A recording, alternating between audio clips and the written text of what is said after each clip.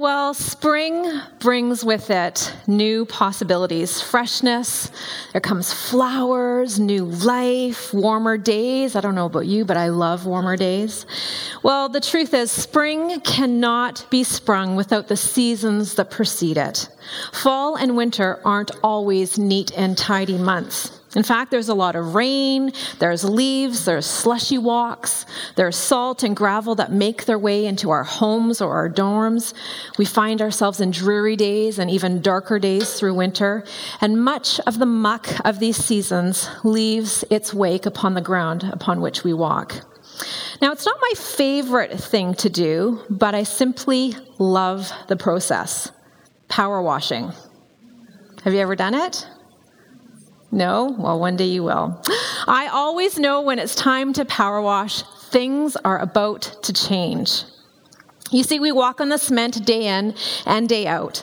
And you know it's a bit weathered from the fall and the winter, but you just don't know for certain how compressed the seasons have caked on the layers until you power wash. And it struck me the sheer power of what happens to gentle flowing water when it's forced under pressure, and the power it evokes to alter whatever comes across its path. It goes from this little trickle of water from the hose, and it turns into a force to be reckoned with as it surges its way through the nozzle and literally obliterates whatever grimy, caked-on mess the seasons have laid down on the earth before. Now, I know seasons have left the pavement dry and grimy, but you never know how layered the seasons are until you hit that pavement with that magic wand and you see for yourself the clean, bright cement before your eyes. It was there all along. And it's easy to forget how it looks because day in and day out, day after day, we walk among what has become so normal, the weathered pathway beneath our feet. And it's easy to forget how bright the cement really is and how refreshing it feels to see it again when it's been so customary to know no different, day in and day out. Well, 7 years ago when I was power washing, I knew the ground was dirty. And I knew fall and winter had made their mark, and I decided to write the word hope in the ground with that magic wand.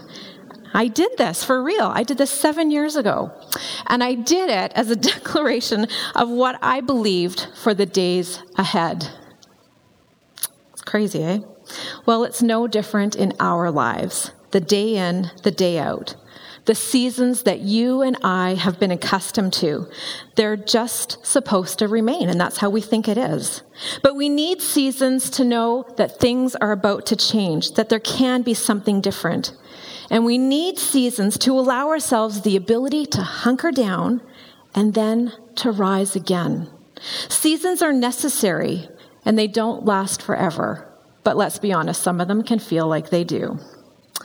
Well, in the same way, mankind was in need of Easter, the ability to have the old washed away and the ability to embrace a new life. You see, Easter ushers in a new season, a time for our souls to be awakened to a new day, the identity of the pain that we recognize in Good Friday, the silence of Saturday, and then the hope of what is yet to unfold. The day between Jesus' death and crucifixion, between Good Friday and Easter Sunday, was the discovery of the empty tomb. And it was dark. It loomed with fear, with deep grief, and yet a new day was about to dawn, and with it the ability to be brought closer to him with a hope that was unimaginable. Mary Magdalene and a few other women had gotten up early and headed to Jesus' tomb to tend to his body. Their expectations were the same as any other loved one who had passed. The body lay wrapped in burial clothes, waiting for the ceremonial rituals that were customary after one passed away. Mary Magdalene came to perform one final act of kindness for Jesus. With aromatic spices and perfumes, she came to anoint his body. She arrived only to discover that the tomb was empty. Now she's bewildered, she's panicked, and she's upset. And she runs back to the disciples. And in John chapter 20, verse 2, she says, "They took the master from the tomb, and we don't know where they've put him." I can only imagine the panic that unfolded next as they all ran to the tomb, bewildered, confused, maybe even angry. Why would anyone do this? Where is he? You see, all of their hopes and dreams, everything that they had lived for, was now buried in that tomb with Jesus. So where was he? They arrived to discover, indeed, the tomb is empty. His burial clothes are laying where his body once was, and the disciples leave the scene, but Mary remains. And let's read what happens starting in verse 11. It says, "But Mary stood outside the tomb weeping. And as she wept, she knelt to look into the tomb and saw two angels sitting there, dressed in white, one at the head and the other at the foot of where Jesus' body had been laid. They said to her, 'Woman, why do you weep?' 'They took my master,' she said, 'and I don't know where they've put him.' After she said this, she turned away and saw Jesus standing there, but she did not recognize him. Jesus spoke to her, 'Woman, why do you weep? Who are you looking for?'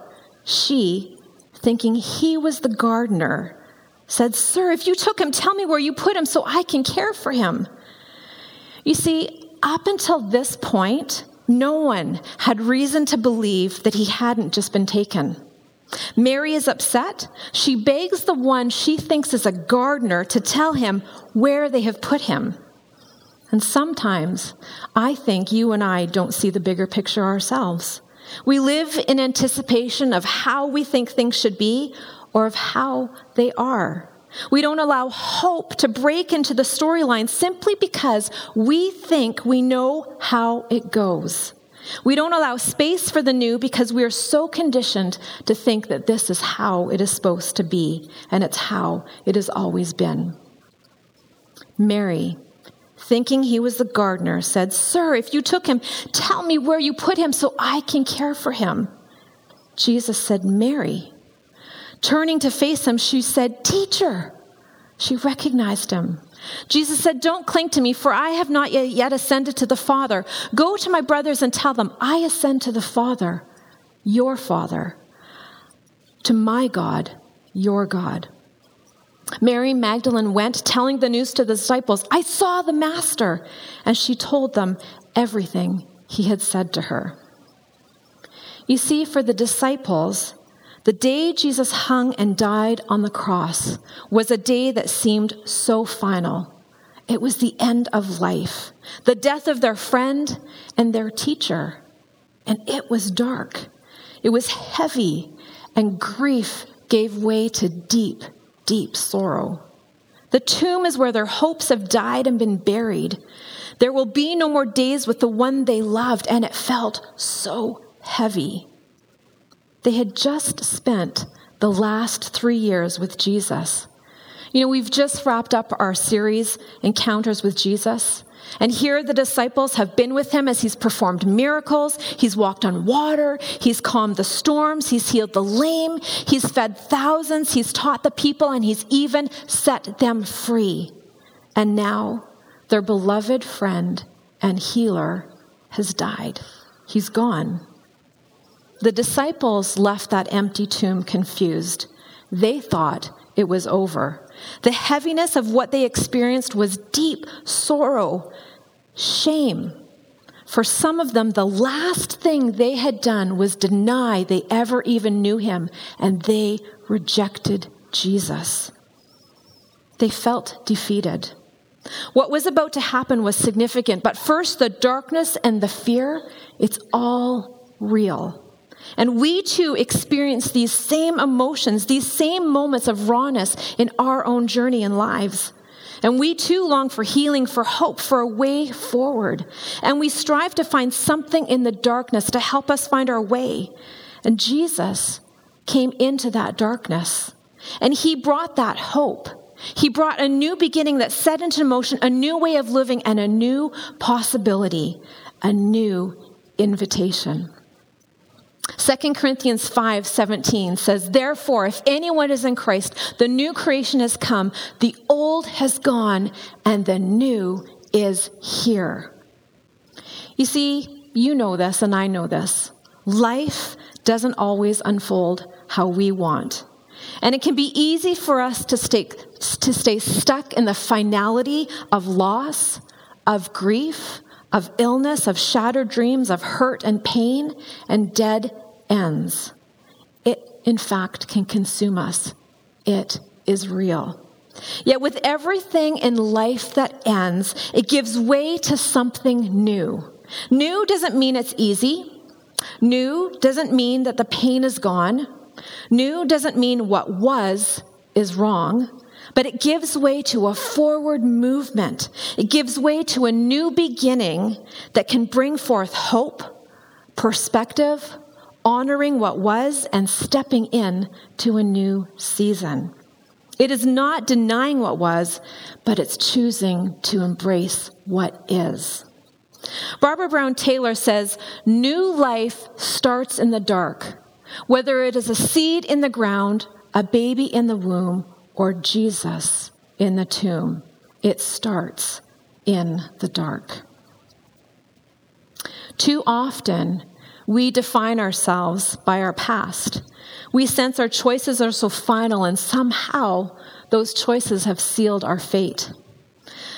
Louisa Fletcher Tarkington is a poet from long ago, and in one of her poems, she states the plight of all of us. She says, "I wish there were some wonderful place called the land of beginning again, where all of our mistakes and heartache and all of our selfish greed could be dropped like a shabby old coat and left at the door and never put on again." In fact, I think all of us can identify with that very feeling. And yet, this is where the story changes and where hope emerges. Romans 3:24-25 in the Message talks about grace bestowed on us because of the sacrifice of Jesus. And it says this, I want you to hear these words this morning. "Since we've compiled this long and sorry record as sinners and proved that we are utterly incapable of living the glorious lives God wills for us, God did it for us. Out of sheer generosity, he put us in right standing with himself, a pure gift. He got us out of the mess we're in and restored us to where he wanted us to be, and he did it by means of Jesus Christ." You know, I grew up with faith, knowing that Jesus loved me. I knew all the Sunday school songs and all the actions, and I knew the answer was always Jesus, right? But I also knew that Jesus was my friend, and I had a relationship with him. And I know that all of those things were significant to me in my life. But even though I knew all that, I remember the day that the reality of Jesus' love truly impacted me in a way that I hadn't grasped before. I was in college and we were singing about the love of God, the sacrifice he had made, and I was struck with such raw, deep emotion in acknowledging that I did nothing to deserve this extravagant love, this gracious forgiveness. That I was no better than the thief who hung on the cross beside Jesus. I was unworthy of such a sacrificial love. The weight of that reality hit me, and I wept with deep gratitude. It hit me. And with a personal awareness that I was so unworthy of what he had done, that he died for me. He faced his most darkest moment so I wouldn't have to face mine alone. He did that for me. He did that for you. He paid a debt I could literally never repay, and it hit differently that day, and it changed everything. You see, he is risen. He is alive. It wasn't the end.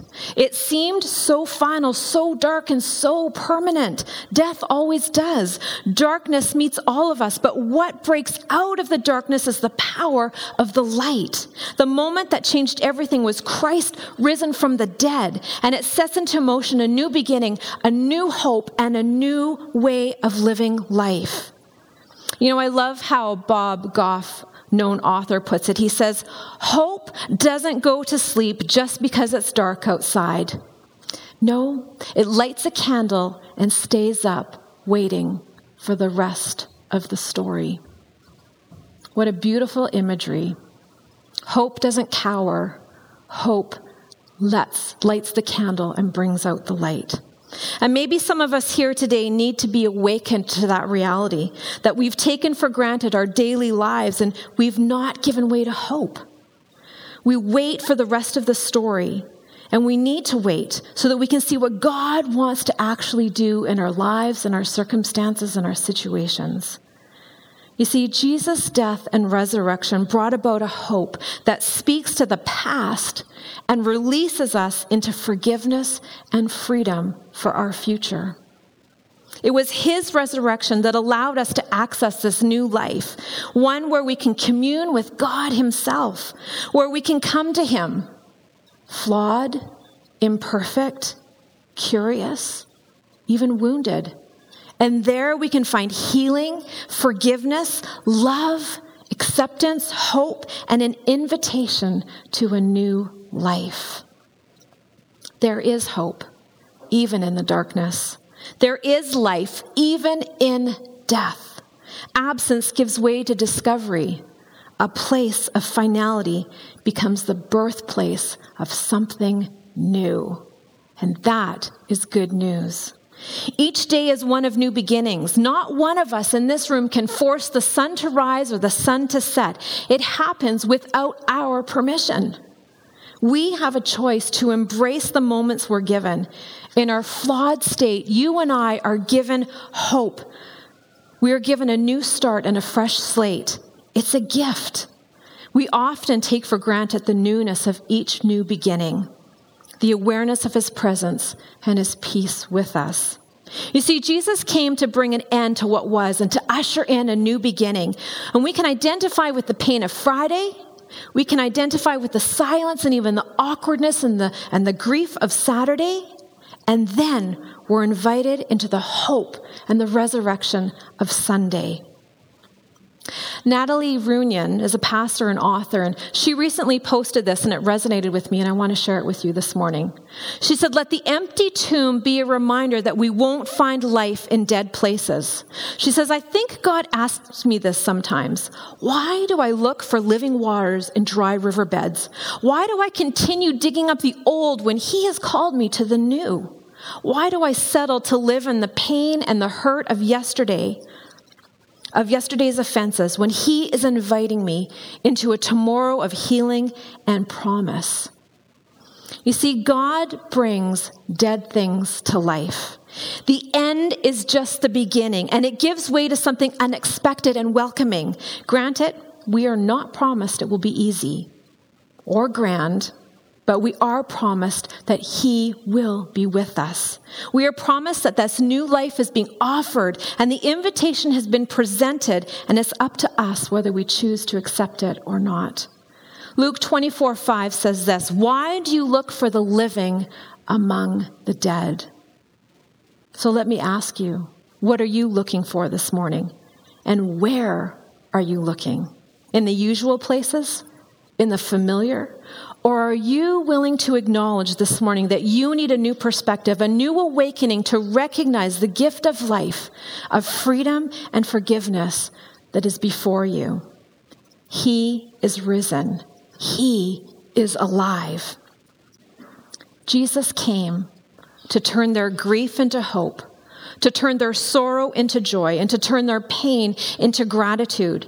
And he offers that same gift to us today. We need only to believe. Easter is a word of hope. It's also a word of presence. He was supposed to be in the tomb. Rather, He was alive. He was present. He was here, not there. Easter isn't about proving something. Rather, it's about declaring something. He is risen. He is alive. That's good news. In her book, God in Pain, Barbara Brown Taylor writes this. She says, Christianity is the only world religion that confesses a God who suffers. It is not that popular an idea, even among Christians. We prefer a God who prevents suffering. Only that is not the God we've got. What the cross teaches us is that God's power is not the power to force human choice and end human pain. It is, instead, the power to pick up the shattered pieces and make something holy out of them. Not from a distance, but right up close. I love that. God takes the shattered pieces of our lives and makes something holy out of them. Not at a distance, but right up close. That's personal. That is practical. And that is hope-filled, and that is the power of the cross. His death and his resurrection made alive in us. We're not called to be spectators of this moment in history. Rather, we are invited into this reality of this moment. The invitation is given. All we need to do is accept this amazing gift of hope and life. How many times do we dismiss the goodness of God, maybe even his provision, his grace, or we even reject his love, and sometimes even his hope? We anticipate what we think it should be, and we miss out on what is. We miss who is actually walking with us, beside us. We miss out on who is leading us and guiding us, who is calling us to a new path and a new way of living and experiencing life, a life rooted in him. Hope abounds. We don't always see it or know how to define it, but at the end of the day, each of us will put our hope in something or someone. You know, when I was power washing, I knew that the ground was caked in dirt from the past couple of seasons. But when I took those moments to power wash the word hope, it became all too clear just how dingy things had become. And I wonder how many of us need to forge that word hope into our caked on seasons, to lavish in the awareness that underneath what appears to be the normative is actually something new, fresh, and something that needs to be uncovered yet once again. The pavement hasn't changed. It's just had its seasons blasted off, and now it's ready for the bright days of summer. We each need to come to that place of recognizing our need to have our pasts washed away, of the hope and healing set before us to welcome a new day, a new season, and a new hope into our lives. See, Jesus' life, his death, and his resurrection changed everything. He meets us where we're at. Some of us need to step into that invitation and know that the end may, in fact, just be a new beginning. Let's pray.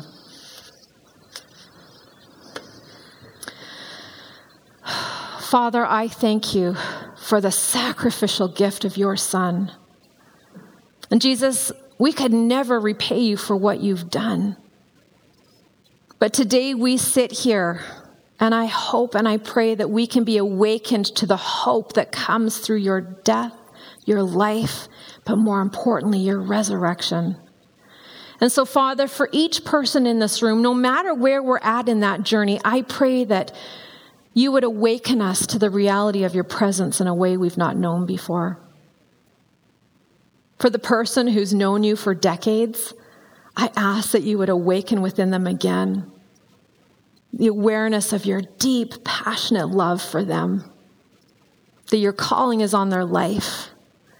For those who are wandering in their faith, are curious, God, I pray that you would reveal your truth and love to us in a way that is practical and real. And for those still on the outskirts looking in, wondering what this is all about, would you reveal yourself to us in a way that is practical, that shows us your goodness and your hope? Father, for those in this room this morning who feel like they have been stuck in the end of a season, that they have been lingering in a time of darkness, I pray today that they would understand the hope of that light and that truth, that you are alive, that you are with them and you are present. And so, God, we speak hope this morning into our lives, into our circumstances, whatever that may be. May we trust you. And so, God, this morning, allow us to know that the end is just the beginning. No matter where we find ourselves in our journey with you, it's just getting started because you desire to do something new in us. So we thank you for the resurrection today, that you are alive and you are present with us here and now. Amen.